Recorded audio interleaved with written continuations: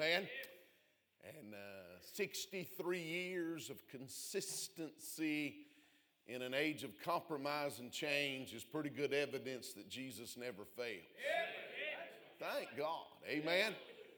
And that crowd that's gone a different direction and dipped their colors and compromised their doctrine and laid aside their faith and become shipwrecked in their faith, it's not Jesus' fault, because he never fails. And the reason he never fails is because he's the same yesterday, today, and forever. When you have an unchanging God who cannot fail, you need to anchor in what's right and go with the way that God's going. Amen. Thank God. I'm glad he doesn't fail. And I rejoice today to be a part of Bible Baptist Church as you celebrate 63 years right here in Rossville, Georgia, bragging on the Lord Jesus Christ, making much of Jesus and exalting the Lord and Savior. And look at the impact. I thought about the book of Thessalonians, 1 Thessalonians, where the Bible said, "From you sounded forth the word of the Lord." And I'm grateful that there's been a voice and there's been a light, and it's a blessing to celebrate that today. Sure appreciate Brother Gravely inviting us to come and be a part of the meeting today. And in that decade plus, we've been a little bit like shadows. Amen. We'll see each other occasionally and wave as we pass by in the night. And most of that's driving on the interstate. Somebody say amen right there. But it's just a joy to be here. Thank you, preacher, for having us. Appreciate your friendship and your faithfulness in these days and in these years. And may God get all the glory. I want you to look with me in your Bibles, John chapter number 10. John chapter number 10, if you would please. I did put a supply of prayer cards on the welcome desk. If you leave this morning, please pick one up and remember our family as we travel for the Lord. If you would remember us in your prayers, we'd be grateful. John chapter number 10, I want to read what might be a little bit more of a lengthy reading this morning. But I've been working real hard in my own mind. Now, these are not biblical principles, but sometimes we as preachers get into habits, and sometimes our habits are not necessarily proper. And I don't know why it is, but through the years we kind of have reached a place where most of us in ministry, when we take a text and we read it, if it's a lengthy text, we almost apologize. I'm sorry I have a long reading today. And the Holy Ghost got to dealing with my heart a couple of years ago about that, Brother Sam. Like, what's wrong with reading my book? It is a publicly read book. And by the way, this King James Bible that we hold and esteem as God's preserved word, this book was translated in particular not for reading, although thank God we can read it, but for reading out loud. I should say reading privately, but it was intended for public audience. I still thank God for his word, don't you? Amen. So look in John chapter number 10 with me this morning, and I want to pick up in verse number 1. We're going to read down several verses of scripture. Then I'll drop in and try to give you the thought that's on my heart this morning and probably again tonight. The Bible said in verse number 1, "Verily, verily, I say unto you, he that entereth not by the door into the sheepfold, but climbeth up some other way, the same is a thief and a robber. But he that entereth in by the door is the shepherd of the sheep. To him the porter openeth, and the sheep hear his voice. And he calleth his own sheep by name, and leadeth them out. And when he putteth forth his own sheep, he goeth forth before them, and the sheep follow him, and they know his voice. And a stranger will they not follow, but will flee from him, for they know not the voice of strangers. This parable spake Jesus to them, but they understood not what things they were which he spake unto them. And then said Jesus unto them again, Verily, verily, I say unto you, I am the door of the sheep. All that ever came before me are thieves and robbers, but the sheep did not hear them. I am the door. By me, if any man enter in, he shall be saved, and shall go in and out, and find pasture. The thief cometh not for to steal and to kill and to destroy. I'm come that they might have life, and that they might have it more abundantly. Amen. I am the good shepherd. The good shepherd giveth his life for the sheep. But he that is a hireling, not the shepherd, whose own the sheep are not, seeth the wolf coming, leaveth the sheep, and fleeth, and the wolf catcheth them, and scattereth the sheep. The hireling fleeth, because he's a hireling, careth not for the sheep. I am the good shepherd, and know my sheep, and am known of mine. As the Father knoweth me, even so know I the Father, and I lay down my life for the sheep. Other sheep I have, which are not of this fold, them also I must bring. And they shall hear my voice, and there shall be one fold and one shepherd. Therefore doth my Father love me, because I lay down my life that I might take it again. No man taketh it from me, but I lay it down of myself. I have power to lay it down, I have power to take it again. This commandment have I received of my Father. There was a division, therefore, among the Jews for these sayings, and many of them said, He hath the devils mad. Why hear ye him? And others said, These are not the words of him that hath the devil. Can a devil open the eyes of the blind? And it was at Jerusalem, the feast of dedication. It was winter. Jesus walked in the temple in Solomon's porch. And then came the Jews round about him and said unto him, How long dost thou make us to doubt? If thou be the Christ, tell us plainly. And Jesus answered them, I told you. And ye believe not. The words that I do in my Father's name, they bear witness of me. But ye believe not, because you're not of my sheep, as I have said unto you. As I said unto you, my sheep hear my voice, and I know them, and they follow me, and I give unto them eternal life. They shall never perish, neither shall any man pluck them out of my hand. My Father, which gave them me, is greater than all, and no man is able to pluck them out of my Father's hand. I and the Father are one. Now, I've read 30 verses this morning, and I want to drop in. The Bible would remind us in verse number 6 that these verses are a parable. So if you want to break down the chapter, you can look at it this way. In verses 1 through 5, you've got the presentation of this parable. In verses 7 down to about verse number 18, you've got the explanation of this parable. And then if you really look again, beginning about verse 24 and through these verses that I've read, you will find that it's not the presentation or the explanation, but it's the application. How should these truths that the Lord has given us in John chapter 10 affect our lives? Now, understand this, and if you and I are struggling at times to understand things, we should not be surprised. The Bible said in verse number 6 that his own disciples did not understand the parable as he gave it to them in these first 5 verses. But to understand the principle, we have to take a quick look at verse 22 and 23.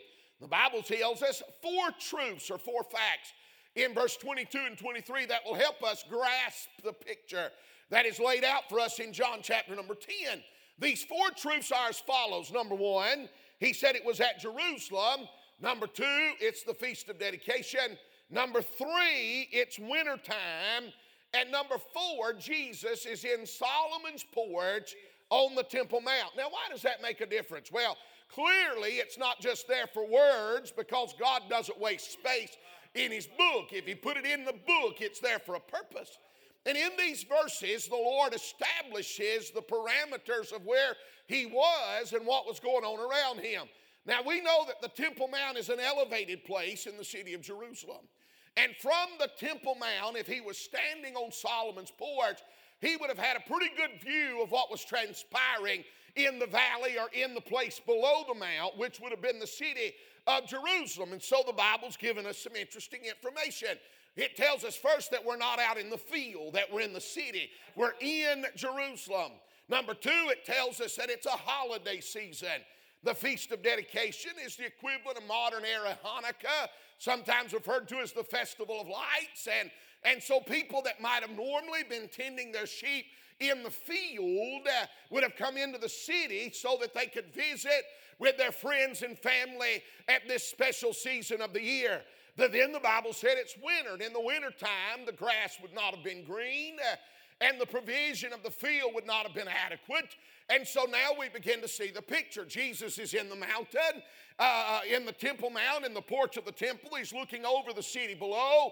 And the custom or the process of that day, there would have been what they knew as public sheepfolds. These would be spaces in town where you could bring your little flock of sheep and you could check them in with the keeper of the sheepfold. And he would be glad to keep them and provide for them and to protect them, to allow you to go visit your family, take care of your business in town, or enjoy your day, whatever the case of the hour may have been. There's no doubt that as Jesus was in Solomon's porch, he's looking down into the city below. He's watching these sheepfolds. There would have been several of them in that day. And he's watching these shepherds that are coming out of the field. And they're putting their sheep in this sheepfold. And he makes this observation. He said, if they try to get into the sheepfold any way except the door, he said they're a thief and a robber. They're evil. They're not right. But he said that the shepherd goes through the door. And this was the essence. And by the way, there's a truth there. He talks about the porter that openeth the door. Now, when we move down into the explanation of this parable, Jesus will remind us that he is both the door of the sheepfold and the shepherd that leads his sheep into the sheepfold. There's still a door opener. There's a porter. The Bible identifies the porter. I think you could probably pencil in the margin of your Bible, that's a type of the Holy Ghost. The door never opens unless the Holy Ghost opens the door. You and I are futile in our efforts to convince someone to come to Christ until the drawing power of the Holy Ghost convinces them of their own sin and points them to the glories of the Savior. Amen. And so Jesus begins to explain his parable in the verses that follow. And sometimes this is of great importance because this is a duality in the Scripture, sometimes referred to as scriptural twins. That is, when Christ chooses or the Bible chooses to repeat itself for emphasis sake. And in this context, he'll use the statement, I am the door, 2 times, verse number 7 and verse number 9. And then he'll use the statement, I am the good shepherd, in verse number 11 and verse number 14. And there's a simple truth being exercised in the duality of those statements. I am the door and I am the shepherd. He's reminding us that Christ is everything. Hallelujah. Amen. Christ is everything. If you study the context of Scripture, you'll find out that he is both the sacrifice and the scapegoat, and that he is the lion and the lamb, and that he is the priest and the sacrifice. I sure am grateful that God saw our inability, and that we could do nothing, that we could accomplish nothing, and he said nothing that you could offer would be any better than filthy rags compared to the righteousness of God found in Christ Jesus. And so God said, I tell you what I'm going to do. I'll be the sacrifice. And that not only will I be the sacrifice, but I'll be your scapegoat. And then he said, not only will I be the sacrifice, but I'll be the priest that administers the sacrifice. And I'll be the power of the resurrection. And I'll get up out of the grave so that I can be a savior of all men. I sure am glad that God's everything that you could ever want and so much more. If you're depending, by the way, on anything outside of the good grace of the Lord Jesus Christ, you're depending on faltering foundations, sinking sand. There is no foundation other than the Lord Jesus Christ. What have you ever done to get saved? Nothing but believe in him. And I couldn't even believe in him lest he give me the faith to believe in the first place. And so we begin to see this unfold before us, that Christ is the door. Now, I will say this in passing. A door is a barrier, a door is an entrance, and a door is an exit. In Christ, I have something that protects me from the world and brings me to the safety of the sheepfold. But in Christ, I have a door, an entrance. I'm glad there's a way in. Amen. I'm glad there's a way to God this morning. It's not based on wealth. It's not based on pedigree. It's not based on who you know or what you've done or what you possess. But it's in Christ alone. But could I say that a door is an exit? And there's going to come a day where the same door that got me in, that is Jesus, will be my key out. And out of this world world into a world which is yet to come. Amen. But I want to look this morning for just a few minutes about this next principle. And that is that the Lord would say not once but twice, I am the good shepherd. Now I apologize for two introductions, but I want you to notice that the concept of shepherding, that is that God is our shepherd and therefore we are the sheep, is a biblical principle that stretches throughout the entire context of the Word of God. Let me give you some examples quickly. If you were to look back in your Old Testament, you'd find in the book of Genesis 49 and 24, as far as I can find, the first mention that God is our shepherd. It's the dying words of Jacob as he blesses his sons, and in particular Joseph. And this is what he said about Joseph. He said somehow that he has put his trust in the shepherd, the stone of Israel. And I thought how interesting to me, when we think about a shepherd, there is the simplicity of an embrace, a tender love, compassion for the sheep that he tends to.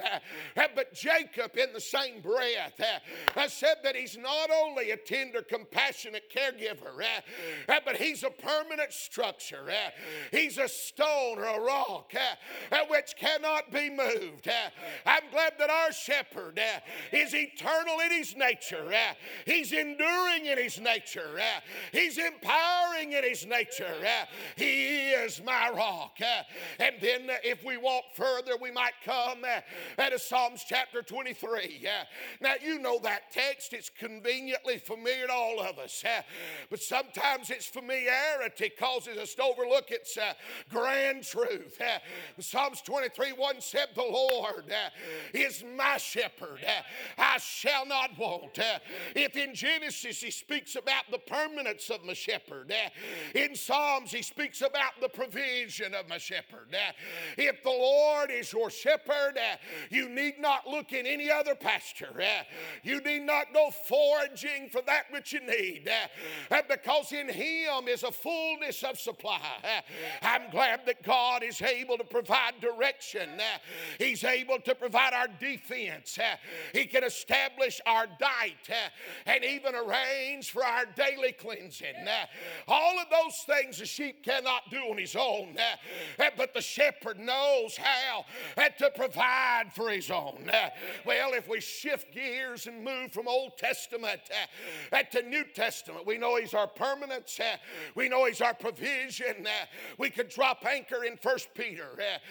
Peter knew something about shepherding, even though he was a fisherman, because he'd walked with the shepherd. And in 1 Peter 2 and 25, now remember, we moved to the New Testament. The Old Testament majored on the physical qualities and physical traits of the shepherd. He's permanent. He's a protector. He's our provider. But when you move to the New Testament, it'll shift from those physical components to a spiritual component. 1 Peter 2 and 25, Peter would say that he is the shepherd and the bishop of our soul. How wonderful that he said that not only is he permanent, not only is he my provider, but he said, thank God, he's my pastor. He's my spiritual leader. He's my guidance. I'm glad that God not only knows how to take care of the physical things in our life, but bless his holy name, he knows how to guide the spiritual things in our life. And the older I get, the more grateful I am for the spiritual side than the physical temporal things. And sometimes we get caught up so much in the physical that we fail to understand he's the bishop of our soul. I'm glad that he guides me. I'm glad that he guards me. I'm glad that he gets glory out of me. Amen. He's the pastor of my soul. Well, let's take a quick look at Hebrews 13 and verse number 20. Paul wants to get in the conversation, and Paul said this, he's that great shepherd of the sheep. In its context, he's speaking about its resurrection. resurrection. Thank God. Amen. It's interesting. He said he's that great shepherd. He didn't say he's a great shepherd. He's that great shepherd. He has been elevated to a position that far exceeds anybody else. And the reason that he holds that higher ground is because death couldn't hold him. And the grave couldn't stop him. But he shook off the dust and walked out. You say, preacher, why is that important? That's evidence of his power. Resurrection power. In Acts chapter 28 and verse 20, Jesus declared that he has all power given unto him in heaven and in earth. Now that may not help you this morning. You may not need it this morning. But this preacher needs it. I need to know there's a God that's bigger than my circumstance, greater than my problems, wiser than my disorientation. I'm glad God knows.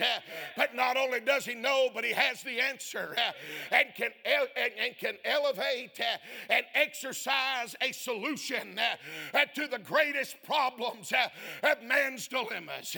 He has the power. He has power to perfect us, has power to perform his will. Thank God for Jesus. Amen. Well, Peter said, let me make one last statement. He said in 1 Peter 5 and 4 that when the chief shepherd shall appear, he said he's coming back with a reward for you and I. Hey, you know what Peter spoke about? He spoke about a promise. He said he's coming back. And the shepherd that left for us is coming back to receive us. Well, that's exciting news. I say thank God for what he said. Jacob said he's my rock. He's permanent. David said he's my provider. Peter said he's my pastor. Paul said he has the power. Peter said he's full of promise. That kind of asks the question, what would Jesus have said about himself? Isn't it good we know? Because he recorded it for us in John chapter number 10. Lord, what do you think about yourself in this relationship as shepherd and sheep? What's your own definition? He just looks at us and with tender eyes of compassion, he said, I am the good shepherd. He likes the statement so much that he makes that statement twice. I am the good shepherd. Well, glory. I sure am glad he's a good shepherd. He's the best of the best. I've made several trips in my years to a little crossroad community in southern Montana named Pryor, Montana.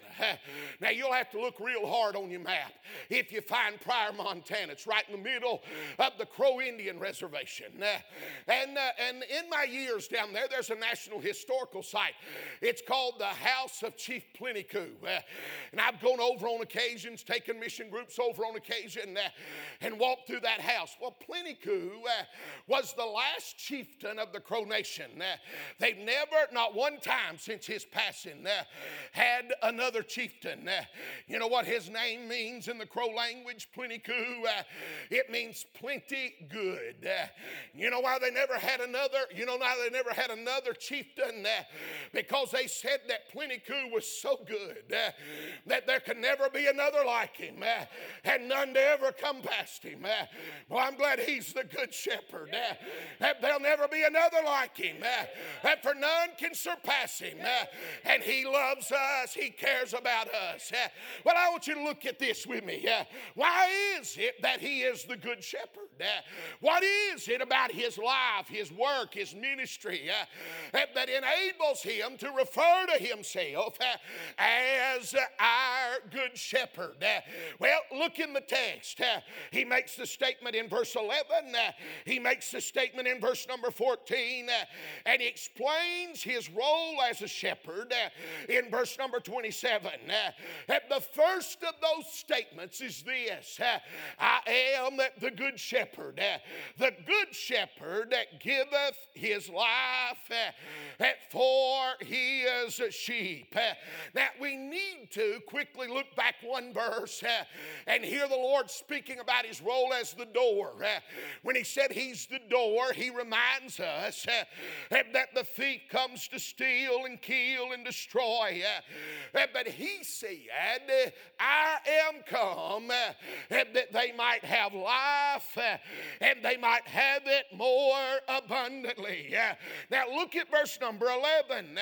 If you and I are going to have life and have it more abundantly, the shepherd declares, then it is necessary that the shepherd lay down or give his life for the sheep. Amen.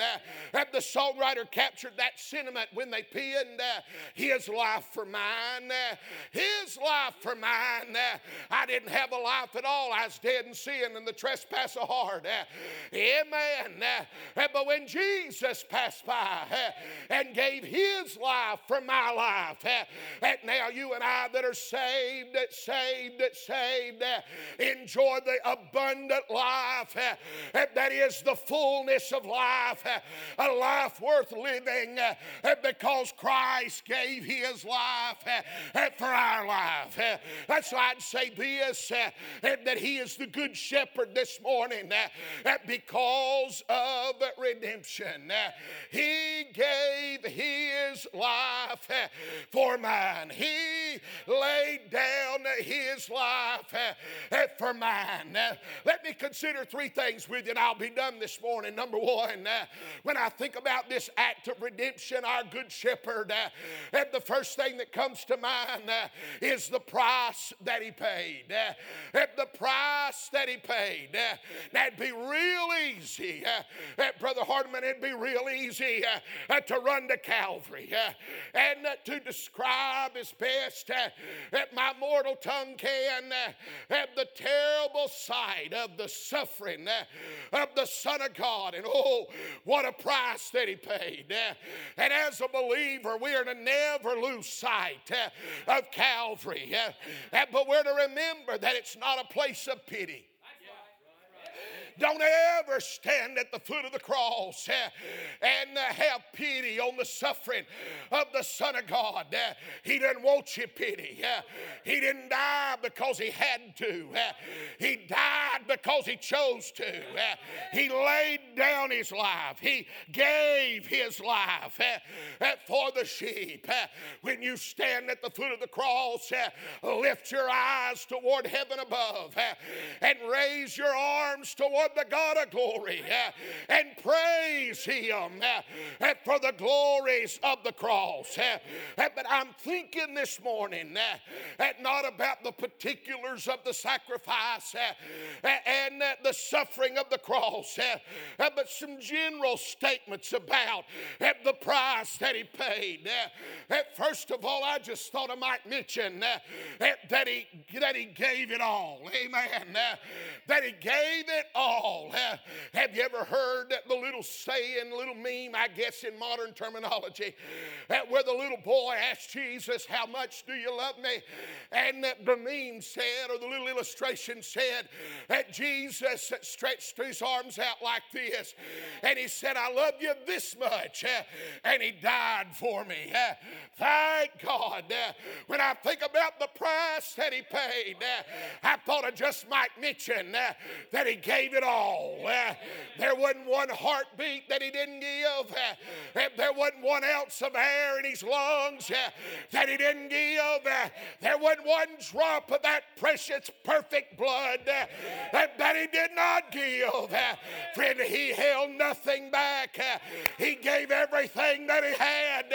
It cost him everything, but he redeemed us. He redeemed us. He redeemed us. It cost him everything, but he bought us anyway. Hallelujah.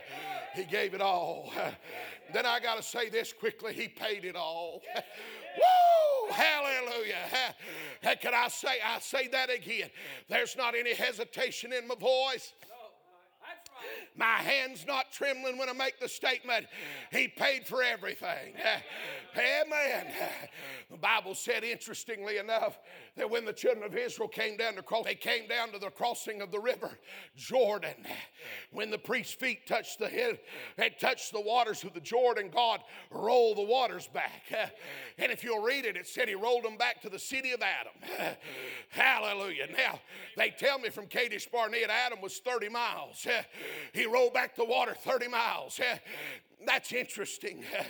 I don't know if that's any more impressive than the fact He could feed 2 million people in the wilderness for 40 years and not let their shoes wear out or their clothes change. Amen. I'm not sure about all that, but I get hung up on that city of Adam. Because when God took care of my sin at Calvary, He reached all the way back and He took the initial sin of Adam and Eve's disobedience in the Garden of Eden, and He raked it in.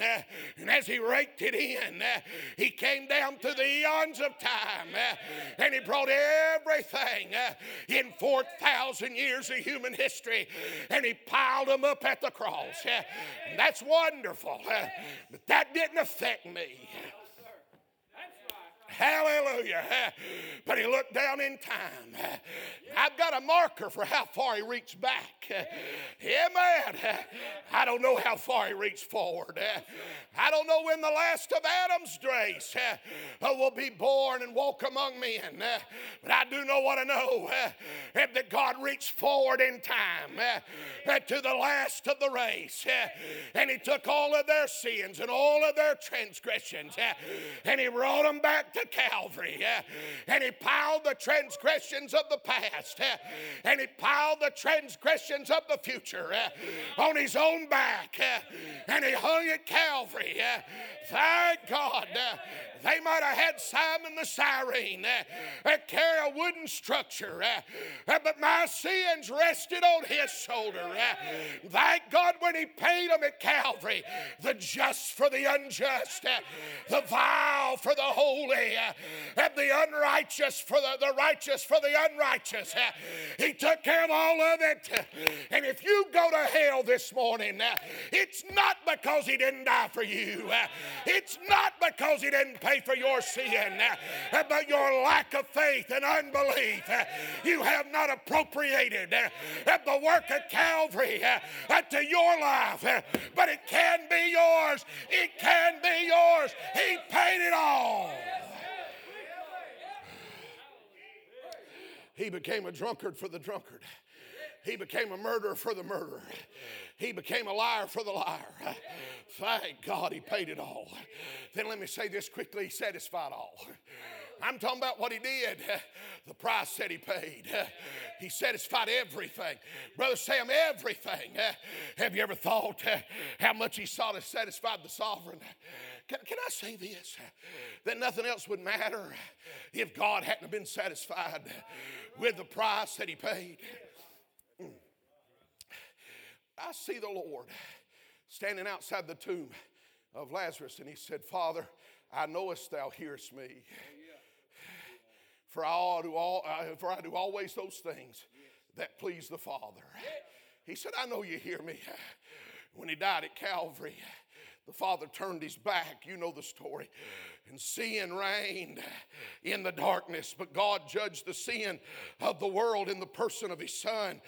But then the light came back on. Hallelujah. In the midst of the darkness, as though to remind us the place that He stood, He said, my God, why hast Thou forsaken me? That was the soul, and it stood in our place or in our stead, and it cried out to God as God judged sin in His Son. Man, if that was the end of the story, if His chin had dropped on His chest, you and I'd be damned to hell tonight without hope or remedy. The eternal damnation and burning would be ours in the future. Oh, but could I say that the light came back on, and in that light of the day, he who had cried, my God, uttered his last words, and he said, Father, hey, into thy hands I commend my spirit. You say, what's important? He has satisfied the requirements of God, and the stigma of sin has been settled by the sacrifice of the Savior. All that remains is to seal it up with his death and to magnify it with his resurrection. He'll get up out of the grave and walk away because God is satisfied. You can't satisfy him with your works. You can't satisfy him with the waters of a baptistry. You can't satisfy him with religion because his Son has already satisfied him with the blood that he shed at Calvary. And unless you come in that blood, there's no way for you to come to the Father. And I'm glad there is access. There is a way because the sovereign is satisfied. And I'd say this, then the sinner's satisfied. Isn't that right? The sinner's satisfied. You say, what do you mean the sinner's satisfied? Man, there's never been one that came to Christ in faith, believing and repenting, that went home disappointed. Lord mercy. Mark chapter number 2, y'all know the story about those 4 men carried that boy to Jesus, went up on the roof, tore the roof off and let him down at that precarious place. He was sick of the palsy. He couldn't walk. He couldn't tend to himself. He is a sick man, an invalid, if you want to use that terminology, without hope of cure. And they got him to Jesus with expectation that he would cure that disease in his body. But the Bible said when Jesus saw their faith, he said to him that was sick of the palsy, son, best words he'd heard all night. Hallelujah. He said, son, thy sins be forgiven thee. Now, y'all check out the story when you get home. I didn't find where those boys up on the roof put their hands on their hips and said, man, I guess that's good, but that wasn't why we brought him. That's wonderful, I reckon, but man, we thought you'd heal him. How about that old boy? If they'd have had to carry him out on the same cot that they carried him in on, if they'd have had to hoist him back up through the hole in the roof and carried him back to the same house to lay on the same mat, on the same dirty floor, with the same dreaded disease, Brother Grabley, he'd have still been so much better off because his heart was right with God. His sins had been forgiven. His soul had been saved, and heaven would be his home. There's never been a sinner that came to Christ that wasn't satisfied when Jesus got finished. Hallelujah. Then I'll say this. He satisfies saints. Amen. If the Lord doesn't come back before March the 31st of this year, just next month, I should say, March 31st, I'm going to get to celebrate 50 years a believer. Hallelujah. 7-year-old boy slipped in an altar at the Eastside Baptist Church in Lawrenceville, Georgia, and got into the family of God. Jesus saved me. The Holy Ghost moved inside of me, and the Father's waiting on me. I got in, and though I've disappointed him, Brother Pendergrass, I've disappointed him, but thank God he's never disappointed me. He's been everything I ever needed and so much more. I've never scratched the surface of his grace. I've never exhausted his forgiveness. When I cry, he hears me. When I need him, he's there. He's a present help in the time of trouble. Bless his name. Find Jesus and be satisfied. He's enough. He's enough. He's enough. Price that he paid. Price that he paid. Price that he paid. He's the good shepherd because of redemption. He's the good shepherd because he saves sinners like me. Let me ask you a question this morning. Do you know the shepherd? Do you know him? Are you saved today? Well, we get all caught up in terminology and semantics. You don't have to understand the terminology saved.